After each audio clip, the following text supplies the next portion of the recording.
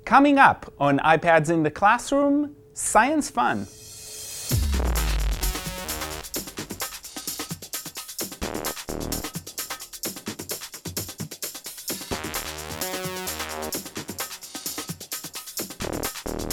Hi, my name is Guy Trainin, and this is iPads in the Classroom from TechEdge. Today we're talking about some science fun, and right now for us we're getting close to summer, so you can use these apps if you're in the classroom and it's the end of the year, you're after all of the assessment and you're doing everything and you're trying to find fantastic learning activities that would teach a lot but can be a little bit more open-ended. This is the right time. And if you're a parent or a teacher and you're doing some activities during the summer, science is a great thing to do during the summer, and we're going to share some apps that can help you design some science activities or actually do them directly on the iPad. So let's start. The first app I want to talk about is actually called DIY Sun Science. And DIY Sun Science is a fantastic development from UC Berkeley and from NASA. And it has a lot of activities around light, space, and other things. So here's one thing that you can do. This is a live or almost live observatory of the sun. And this is based on images that are actually collected in real time from the sun and shared with us through the app. And one of the things that you can do is you can use different filters to see different wavelengths that we obviously can't see with the naked eye. And those allow you to see different aspects of things that happen on the sun. So if you've got a really hot day and the sun is kind of coming down and you want to still learn something about the sun that we can't look at directly, you can use this. And look at this. So you have what is the range you're looking at? This is extreme ultraviolet. And what do you see when you look at it? So here you can see the coronal loops and the hot gases that erupt from the sun, but you can look at different wavelengths and see different aspects of what's going on the sun. This is a fantastic way to look at it. There's a short explanation. It's short enough to actually for kids to be interested and read and learn something new. So this is this part, and you can see that this is actually live, and you can see here exactly when we're shooting. This is by about 20-minute or so delay, 25-minute delay. So that's one thing. Another thing that they have is they have a lot of short video, especially timed videos where they condense time so you can see what happens on the sun in short amounts of time. So you can see, for example, what does 1 hour of solar granules look like, and it picks the video from YouTube, and you can watch that develop on your screen as it goes. So and this is a 34-second video, so this is something you can, again, explore. And one of my favorite things, and this is why it's great for summer, is you can go to activities. And there are lots of activities that you can do at home or you can do in the classroom around the sun. And this is one of my favorite, explaining why we have a hot equator and cold poles. And this walks you through the activities. What do you need? 3 thermometers. You can do it with 1, but 3 are better. And a 40-watt bulb.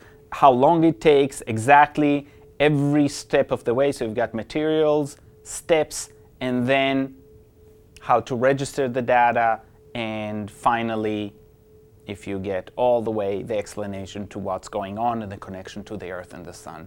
So this is a great way to get something going and to explain a very important concept to kids. Why are the equators hotter than the poles, the angles, and all of that. So this one is called DIY Sun Science, and it's a fantastic app. I would definitely urge you to use it. The next one I want to talk about is Cosmos, and Cosmos is right now happening on Fox, and it's fantastic episodes. And what you can do in this app is explore it a little bit further, get episodes and get little tidbits and quotes from the original show. So you have the same setup as the show with a spaceship. You have the different episodes. You can go to the cosmic calendar as it shows up in the show. So you can go and look at that specific month and then explore, and you can see how the different dates show up with the main events during that time. So you can go to that era, and now you can see the timeline, what happened there, and you can get more information, and you can also move on the timeline as it moves ahead, and then get that information as well. You can see, if we explore by episodes, you can see that there's a synopsis, and then you can explore further, so you can go deeper into it, and you get a sneak peek, you get the full episode, it connects you to a different app, and if you go, you can see that there's the depth to it, so you can get more and more information as you move through in this three-dimensional space. So this is Cosmos. If you're not watching the show, you probably should be if you're interested in science, and this is a great app to connect you to the different chapters. Finally, I want to talk about two different apps that will allow you to do some other kinds of exploration. So our next app is Color Uncovered, and in this app, you can actually explore on the iPad features of color and light, and you can see each one of those pages is an activity. Here, it's an activity about the fact that everything is derived from three basic colors, and they're asked to put one drop of light here and to be able to see all the colors from there. And then if you want to know, there's the explanation of exactly what's going on in creating color and the theory around it. And again, it's not too long a text. Kids can actually read it and enjoy it without feeling that they're overwhelmed with information. And you can see that each one of those pages allows you to have a different activity that explores a different aspects of colors. So this is Color Uncovered. It's great, so you really can do some things. So even if you're not able to go out or don't want to get a lot of other materials, Color and Sound Uncovered are great apps. They're free apps, so you want to explore those. And of course, and I've talked about this app before, but I really think it's worth talking about, Bill Nye the Science Guy has an app that is based on the show and a lot of good ideas for science experiments and the explanations around them, and we have to touch. And so when the app opens, it allows you to have lots of information that you can use, and one of my favorite things to do